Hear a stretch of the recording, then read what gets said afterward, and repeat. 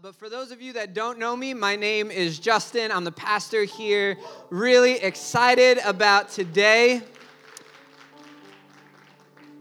I'm just excited about what God is doing. I really sense just a lot of great things. Part of me hates the new year because we like to make a lot of declarations, and one part of me says, why didn't you just say that yesterday? Why do you got to wait till 2019? But then there's also a part of me that loves the new things that we get to experience in every new year that comes on, and just rededicate and say, God, we are saying that this year is yours and what you want to do. And to kind of usher in that time, I'm really excited to speak from the passage today, Luke chapter 3, verses 7 to 14. The title of today's message is called The Great Question, The Great Question. And I think it is going to be a great question that all of us can ask ourselves today as we leave here and we begin to contemplate, what will this next year look like for us? What will this next year look like? And what we're going to be looking at is we're going to be looking at an example of one of John the Baptist's sermons. Now, for those of you that don't know who John the Baptist is, John the Baptist was the one that was foreshadowed that would come before the Messiah, that would prepare the way for him, and he would have the spirit of Elijah on him. There are still today Jewish traditions where they leave their door open and a seat. There it is. Do you see it? Thank you. That they leave their door cracked and they leave a seat available in case Elijah wants to come and chill, to usher in and signify that the Messiah is on his way. But we believe the Messiah has already come, and that the spirit of Elijah was on John the Baptist to prepare the way. And so as we listen to the word today, I'm going to ask that God prepares the way through the words of John the Baptist for what he wants to do in our life, that our hearts would be prepared for Jesus to be at work in our hearts. So you can read with me on the screens. Again, we're going to be in Luke chapter 3. We're going to start in verse 7, and this is a sermon that John the Baptist would preach down to verse 14. It says, "He said therefore to the crowds, he being John the Baptist, that came out to be baptized by him," is a great way. I'm going to start my sermons off one week like this. "You brood of vipers, who warned you to flee from the wrath to come? Bear fruit in keeping with repentance, and do not begin to say to yourselves, we have Abraham as our father. For I tell you, God is able from these stones to raise up children for Abraham. Even now the axe is laid to the root of the trees. Every tree, therefore, that does not bear good fruit is cut down and thrown into the fire." And the crowds asked him, "What then shall we do?" And he answered them, "Whoever has 2 tunics is to share with him who has none. And whoever has food is to do likewise."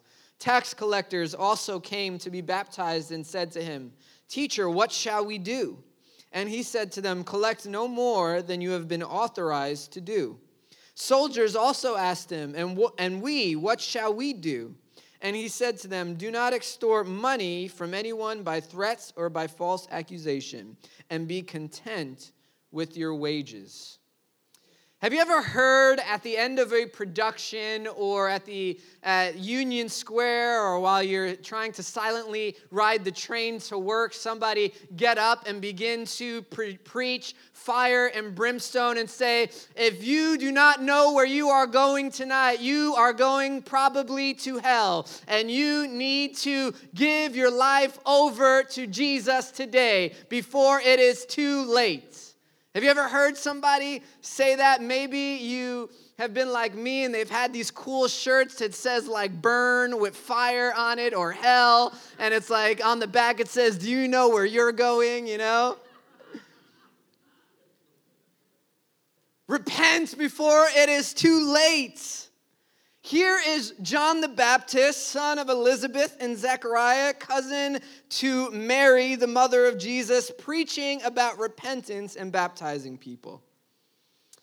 But the crowds that came to him to be baptized were possibly seeing salvation in this act of baptism. And John's response to this is this: "You evil people, who told you about what was about to happen? You better not be here to do some act that you think will help you escape the wrath that is coming if you are not willing to bear the fruit that comes with your repentance." So many times, we as a church have lied to people about repentance. We have lied to them on their way out of the building and told them, "You are good. As long as you prayed this prayer, there's nothing else that needs to happen. You will be fine." Now, go on your way. Live your life how you are living. Don't worry about anything, because as long as you have this badge of this prayer that you can wave before the pearly gates, Peter will let you right through.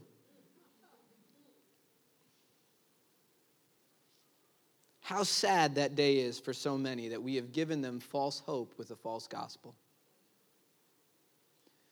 John knew what was going to happen, that the crowds were coming to him. He knew that they were going to pin this baptism that he was offering on their shelf or on their shirt, and it was going to go on their wall of accomplishments, proving that their uprightness before God. He says, somehow you have heard about what is going to happen, and you have come to escape that, thinking that through this simple act that you will be good. So he was going to stop them before they can get there.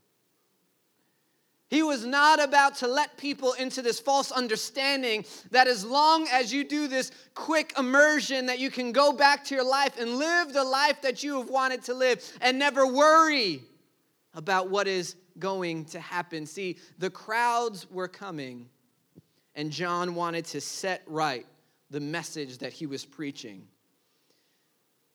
And he says to them, "And do not begin to say to yourselves, 'We have Abraham as our father,' for I tell you, God is able from these stones to raise up children for Abraham. Even now the axe is laid to the root of the trees. Every tree, therefore, that does not bear good fruit is cut down and thrown into the fire." See, Israel had a trump card, and John knew about it. They were thinking, "All right, John, you're preaching, if baptism won't do the trick and I'll be good and I can go home and live how I want, then guess what? Our trump card is that we are sons of Abraham." Ha! You can't beat that. We're good. We have Father Abraham on our side, and God will have no choice but to let us in. We will be fine from the judgment that is coming. Well, John wants to not only debunk the reason that they're coming, possibly receiving salvation by this one act and never living out the fruit of it, but he also wants to debunk the thinking that they have. And that is that they will be fine because of who their father was, Abraham. And to say that, John says this: you think that this is important, that being a son of Abraham is important? Guess what? God can raise up from these rocks sons of Abraham. That's how great and important it is to be a son of Abraham when that day comes. Right? John is just like chopping them left and right. See, what he wants to get across here is that the message of the good news is not repent and live like you want. That is not the message of the good news. It's repent and live like God has called you to. And he has given you a family to do it with called the church. And he has given you the power that you need to live it by called the Holy Spirit. And he has given you the one who has accomplished it, named Jesus. Oftentimes, though, we have our fallback list, just like the Israelites had theirs. And when we are living the way that we want to live, and not how God has called us to live, we have sometimes this list of accomplishments that we have fulfilled. Oh, but my dad's a pastor. I wonder who used to tell themselves that. For those of you that don't know, I'm a PK through and through. We may say to ourselves, but yeah, I was baptized, so it's okay if I do X, Y, and Z. Or, yeah, I've been saved a long time. God gets me if I mess up here, you know. We got an understanding. It might be, I go to church every Sunday. I'm good. Don't we understand that when I die and I am faced with eternity, don't you know that God takes out his attendance record? And that I'm going to get my gold star because I have perfect attendance? Right? We may think that it was funny for the Israelites to say, well, look at Father Abraham or look at my baptism, but woe to us if we think we don't do the same thing. We do it.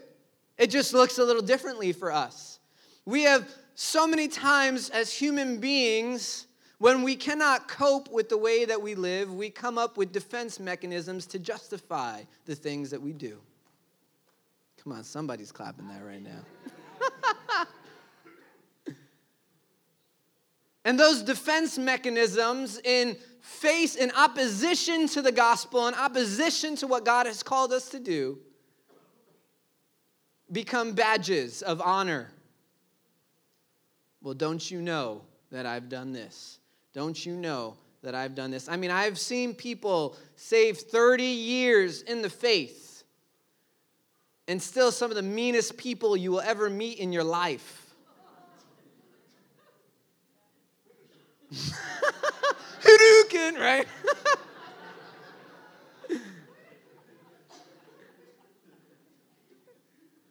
And I'm just like, I don't care how many years you've been saved, you're still mean, sister. You're still mean, brother. God has work to do in your life. Don't tell me how many altar calls you've been to, because I can tell you I've been to more. Man, when I was a kid, I had no understanding of salvation. I thought I had to get saved every night. I'm not even lying. We used to do street outreaches. And here I was as a 5 or 6-year-old, and I was the guy that started every altar call. Because they would do the altar call, who wants to receive Jesus? And little 6-year-old Justin would be like, I don't want to go to hell. And I would go up there every single time. And every night before I went to sleep, I would pray, God, please save me. Oh, bendito, right?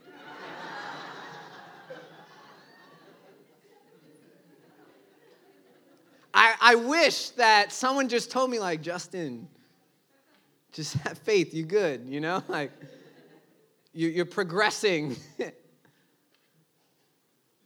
But so many times we look at these accomplishments in our life and we fall into the same sin of Israel, that we can live the way that we want as long as we check off a few things in our life.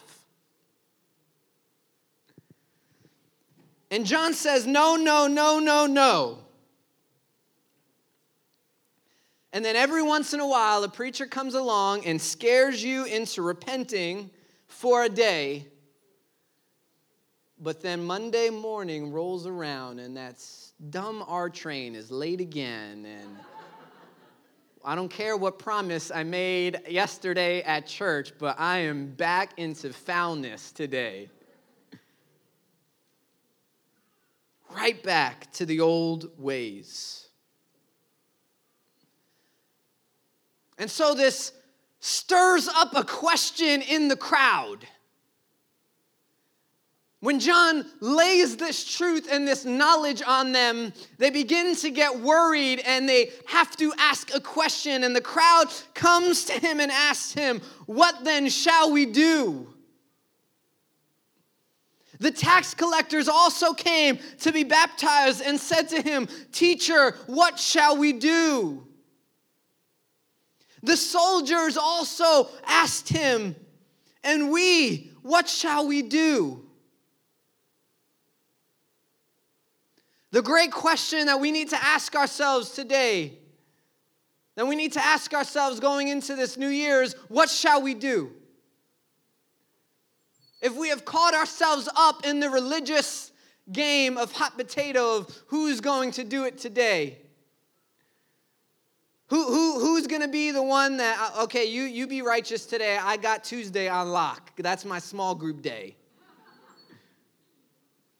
Pastor got Sunday. I got dibs on Saturday afternoon. But John says to the crowd, he says, whoever has 2 tunics is to share with him who has none, and whoever has food is to do likewise. He then looks at the tax collectors and he says to the tax collector, collect no more than you are authorized to do. He said to the soldiers, do not extort money from anyone by threats or by false accusation, and be content with your wages. All of these answers are the same. They lead back to what John originally told the crowd. Bear fruits in keeping with repentance. Nowadays, when the crowds come to church, the church's response is, how do we keep them? Rather than how do we disciple them? John was not trying to win a popularity contest, if you didn't get that from his opening line in his sermon. He was trying to disciple people in the ways of God. He was uninterested in giving a little bit of the lie in order to keep a lot of the people. How often have I been guilty of not giving the full truth, or maybe throwing in a little bit of a lie, because I think that I'm the one that's in charge of this person's soul and whether they receive the gospel or not?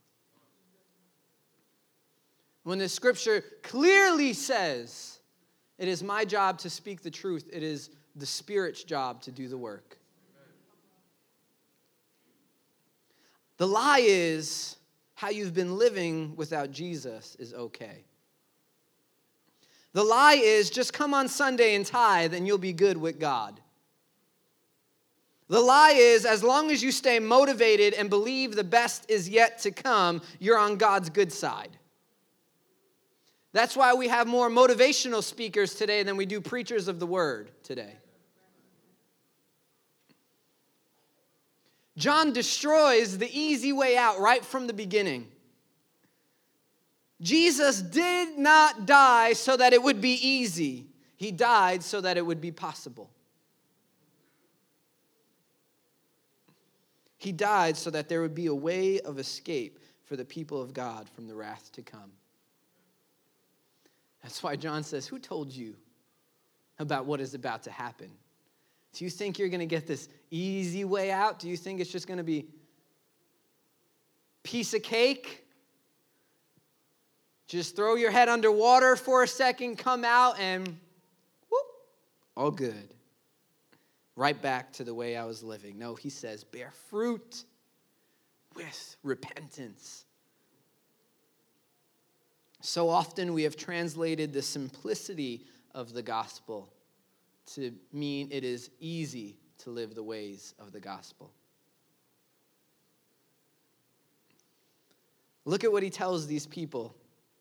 John says, if you're part of the crowd, if you're just a regular person, you're here and you're listening, true repentance and the power of the good news will cause you to be generous with what you have, even if what you have is not much. If you have 2 tunics, you give 1. It's not like this guy is opening up his wardrobe. He's got 30 tunics. He's like, all right, I'll give 1 away. If you have 2, you give 1, John says. And then he says, if you have 2 helpings of food, you give 1. No, he doesn't say that. He says, if you have food, you share. Right? True repentance, the outward symbol of baptism of what happens in the heart should cause fruit to spring up in your life. And that's fruit means generosity. That he says to the crowd, that you begin to realize that you share the good gifts that God has given you. If you're a tax collector, the worst of sinners, I mean, these are the greedy Wall Street people that everybody hates, that destroys people's retirements and mortgages and lives because they just wanted to make a few extra dollars. These are the tax collectors. We got claps for that one. We pray for those greedy people, though.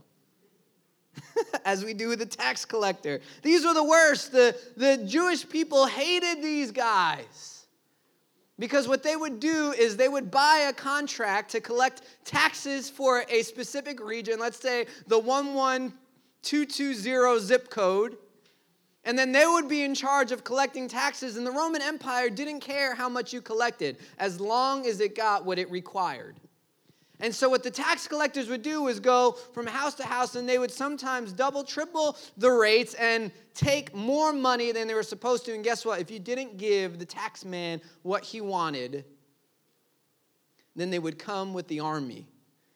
I read a stat like the IRS has 5,000 guns in their arsenal and something like 5 million rounds of ammunition.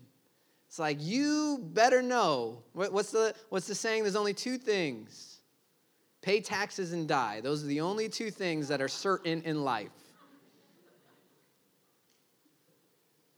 So these tax collectors were the worst. And when they say, what shall we do? True repentance and the power of the good news transforms the greedy heart from ripping people off to now only taking what is due. John says if you're a soldier, basically if you're part of the mafia, if you're the Bensonhurst Dyker Heights Italian mob, and you're going around and saying you want protection, but protection from who? From us, essentially. You got to pay. Or that's what soldiers would do. Who was going to tell a soldier no? That was bad for business. And so they would extort and use their place of power to extort people out of their money. John says to them, true repentance and the power of the good news will cause you to stop extorting people and live a life that is content. He is challenging them to change their way of life. This simple but not easy decision of repentance and baptism has lifelong consequences. All the tax collectors, it was generally realized that this is how they were. But guess what? These tax collectors would no longer be like this. All the soldiers were expected to make extra money on the side through extortion, but these soldiers no longer would. The crowds, people, were expected to hoard the little bit that we have, but no longer in the kingdom. See, what happens is when the gospel comes into our life, but it does not transform the way that we live in our job, then the question becomes, have we truly heard, received, and repented through the gospel? If the gospel comes and we say we receive it, but it does not change how we live our single life, then have we truly heard and received the gospel? If it does not change how we parent, then have we truly heard and received the gospel? See, John does not say when the soldier says, what shall we do? He doesn't say, well, here is the Our Father prayer. Here's this special cross that you're going to wear around your neck. And make sure that you do your morning prayers and your rituals, and you'll be good. No, he goes to the very practical, to the very thing that they find their identity in as a soldier, as a tax collector. This is the exact reason why they do what they do. And he says, that is going to change. See, it's true, the spiritual life will change. I will want to pray more. I will want to be part of the church. I will want to read my Bible. But so often we compartmentalize the gospel and the good news to only being these spiritual things that we forget about how the good news affects the practical things. That God is very much interested in how you work at your job as much as he's interested in how much time you spend with him in prayer. And so often we believe it just matters how much we pray, but our prayer life has not had an effect on our job life. And then I ask you, what kind of prayer life is that? So you may be a salesperson who realizes you can no longer lie to make the sale. I remember when I was in Ohio, I was broke, right? I went out there, I had like $350 in my name. And that was supposed to last me a year in Ohio. If you wonder where I learned to be frugal, that was the beginning of it. And so one of the first things I looked for was I went to go get a job. And me and two of my friends, we were both in the Bible school at the time. All of us went looking for a job. One of my friends found a job. And it was working for ADT Security Systems. And what we would do is we would look up what neighborhood had the most crime the night before. And then we would go to that neighborhood and we would tell them about all their neighbors that were robbed. We would go from door to door and ask them, do you want a security system? And so I was in this job the first day. And so every sale that we made, anybody that signed up, we would get a $200 commission. And anybody that they referred, we would make $200 off all the referrals. Now, okay, I'm 18 years old. I have $350 in my name that I'm starting to go get ramen noodles at, Giant Eagle and Walmart because it was 15 cents for a packet. And I'm thinking, man, $200 for one sale. Wow, holy cow, this is going to be great. And so I get out there and I put on my best walking sneakers, which weren't good at the time. I get my ADT uniform, and we go out and start knocking on doors. And about 5 hours later, I knock on this one door, and the lady comes out, and she is ripe for the sale. And so I call the manager. I'm like, I got a live one over here. He gets in the car, rushes over, jumps out. We start doing all the contract work. And then, they taught us in the beginning, always ask, is there anybody that you can refer us to? And she's like, oh, yeah. And she starts giving me family and friends in the neighborhood. And I'm just thinking, gold mine, gold mine, gold mine, gold. Like, I'm about to make triple, quadruple what I came here with on my first day. This is incredible. On the way home from that night, we landed that deal, and tomorrow we were going to follow up. It was kind of the day was ending home. I remember jumping in the minivan. They got all of us packed in. We're debriefing. One of the managers finds out that we're Christian, and so he starts giving us Bible trivia. I love this. He asks, how many brothers does Goliath have? Anybody that knows Bible trivia knows dumb questions like this. And then I'm like, I don't know. How do you know how many brothers? He goes, 4 brothers, because David took 5 stones, and he only killed Goliath with 1. I'm like, where are you getting this garbage from? He's like, what was the first death in the Bible? And I'm like, Cain? And he's like, no, the animal sacrificed to give the clothes to Adam and Eve. And I'm like, oh, my Lord.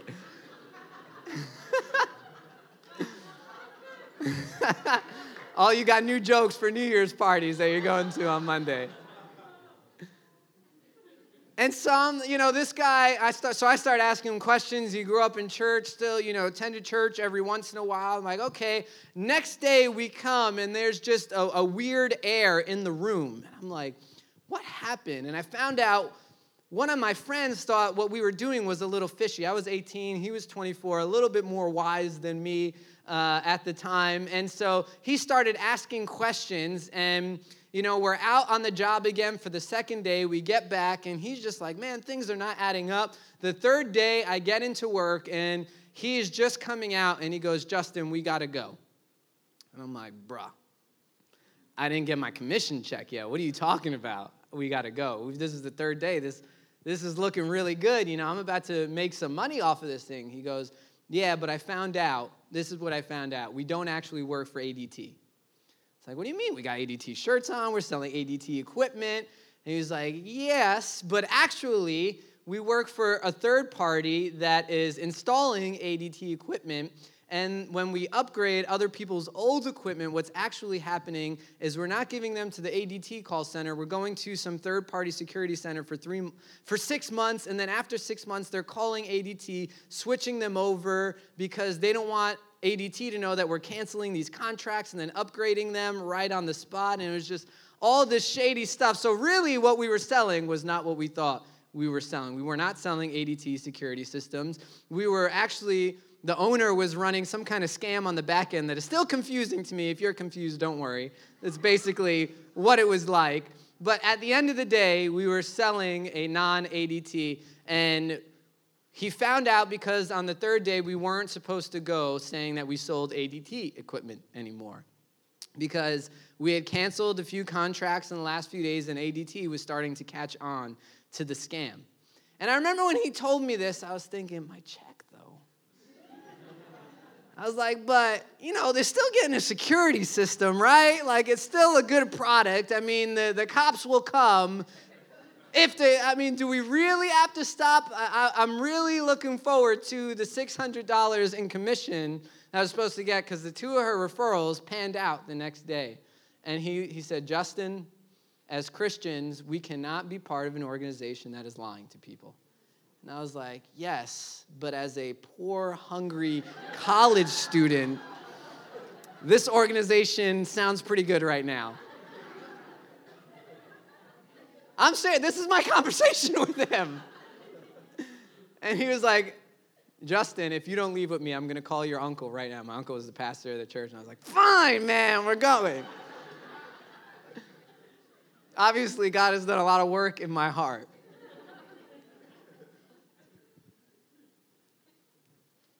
The gospel changes our everyday life and decisions. We can no longer just go about without a conscience. And so often we have gotten used to turning off our conscience in so many situations that we've even begun to stop being convicted about things. Man, I know that when I begin to no longer experience conviction from God about something, then I'm in deep trouble. That's when I'm just like, God, I pray the prayer of David. I get on my knees and I'm praying, mercy, mercy, mercy. Do not take your Holy Spirit from me. Right? It has to change our everyday life. A business owner who doesn't put themselves first at the expense of others. This is how the gospel changes someone's life. And when you begin to realize that, you begin to make better decisions about the life that you live in the gospel. I remember there was this one guy, he was managing my money, and I was in a meeting with him, and when we were in this meeting, the question was posed to everybody. We went around in a circle and asked, what is one piece of advice that you would give to another business owner? And this guy, he was, what do you call him? My financial planner. And he got up and he said, my piece of advice for all business owners is pay yourself first. And I was just like, I always heard it the other way around. Pay your employees first. And then, it seems like he read my mind. He's like, you may have heard it said pay your employees first, but I have realized that you always want to take care of yourself before you take care of other people. And I was like, okay, thank you for your wisdom. You will no longer be managing my money anymore. And next week, I pulled my money out. Why? Because if that is his philosophy in life, that's going to be his philosophy with my money. That he is going to put himself first and make better decisions, where your financial planner should be putting your finances first. There's ways that this begins to apply to your life. That you may say, well, everybody in my field does it this way. Every tax collector, this is how they make more money. Every soldier, this is how they make more money. Every person, this is how they make sure that they have enough. They hoard. Well, it doesn't matter anymore in the kingdom.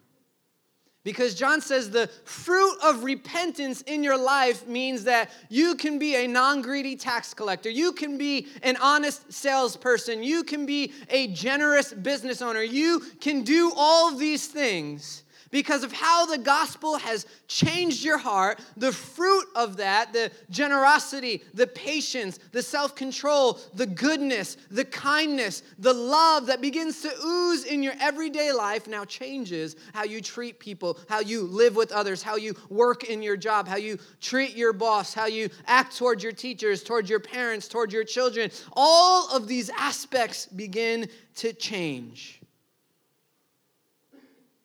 If you are a teenager and you're in high school and everybody around you is smoking, drinking, hooking up, but you say, man, a child of God does not do these things, guess what? Be ready to receive ridicule and scorn.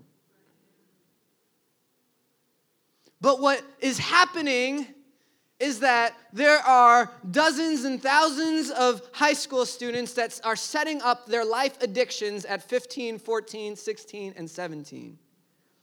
And what God is doing is He is keeping you away from opening the door of death in your life. That may take 10, 20, 30 years for you to conquer.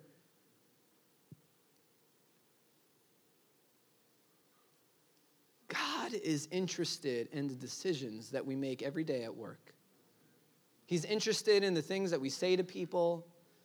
He's interested in the ways that we treat our morning commuter next to us on the train that is manspreading and doesn't understand the idea that close your legs because I'm trying to get on this chair too.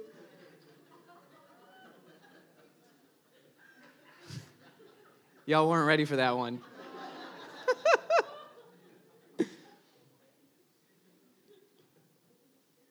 See, what happens is so often we let our moment with God be a temporary scare into a day of repentance. But really, John is saying this needs to be a lifetime of change. No matter what the accepted norm is of people, first we have to ask, what is the accepted norm by God? Because we live on a different standard than the world. God is uninterested in what other people did. He's interested in how you acted in that situation. Can we be as so bold as to come to God and ask for 2019, what shall we do? See, what that does is that question elevates God as Lord over your decisions. It puts Him in the driver's seat of your life. It removes the idolatry of self-authority and individual pursuit and allows God to begin to mold your future. Will 2019 be what God wants to craft us into rather than what we want to become? God is not trying to scare you into a moment, church. He wants to change you for a lifetime. He's not interested in people that say today, oh, I'm sorry, God, but don't truly receive the good news of what He has done that bears fruit in their life. What we can do is we can prepare the way for what God wants to do in our future and in this next year and begin this year off by putting God in the driver's seat, by elevating Him as Lord over our life, Lord over our decisions, Lord over our passions. So many times, year after year, we come to this point that we say, okay, what will this next year be like? And no prayer, no scripture reading, no consultation of God. We sit down and we make a list of what do I want? But these people, they ask the question, right, what shall we do? God, not what do I want, but what do you want me to do? Can we redirect our question asking? Can we redirect our goal setting? Can we redirect our desires for the next year and say, God, not what I have planned, not what I want to do, not the things on my goal list, but show me, where are you leading me? What do you want me to do in this next year? What do you want me to do in my life? Where do you want to take me, Father? You are in charge. You are the one who is in the driver's seat. You are the molder and I am the clay. You are the one who is Lord over my decisions, over my life, over my mind, over my heart.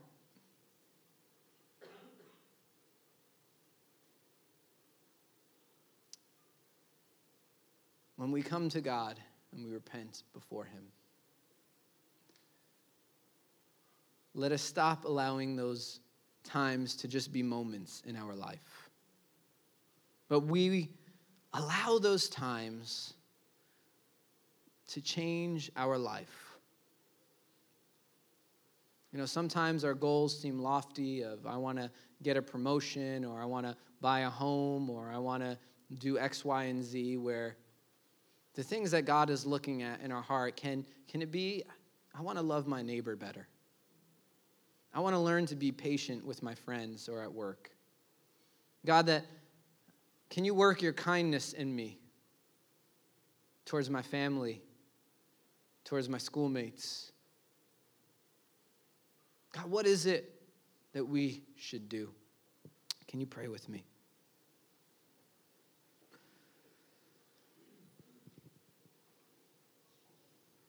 Father, I pray that this new year would not be a year of what we want, but it'd be a year of what you want us to do. Father, I thank you that you are very interested in all the minutia of our life. You are very interested in how we act, Lord, in our jobs. You are very interested in, Lord, how we act towards our neighbors, Father. So I pray that every barrier that we've put up in our mind and in our heart that says you're only interested in the amount of time and prayer that we spend, or the amount of times that we are in church, or if we've been baptized or not, I pray that those barriers would be broken and we would allow the good news to seep into every single area of our life. That going into this next year, that we would ask this great question that we see over and over again in the Gospels: what shall we do? Lord, that we would elevate you to King and Lord over our life. And that we would allow you to craft us into your image to bring glory to you in all that we do. In Jesus' name we pray. Amen. I'm going to ask you to stand.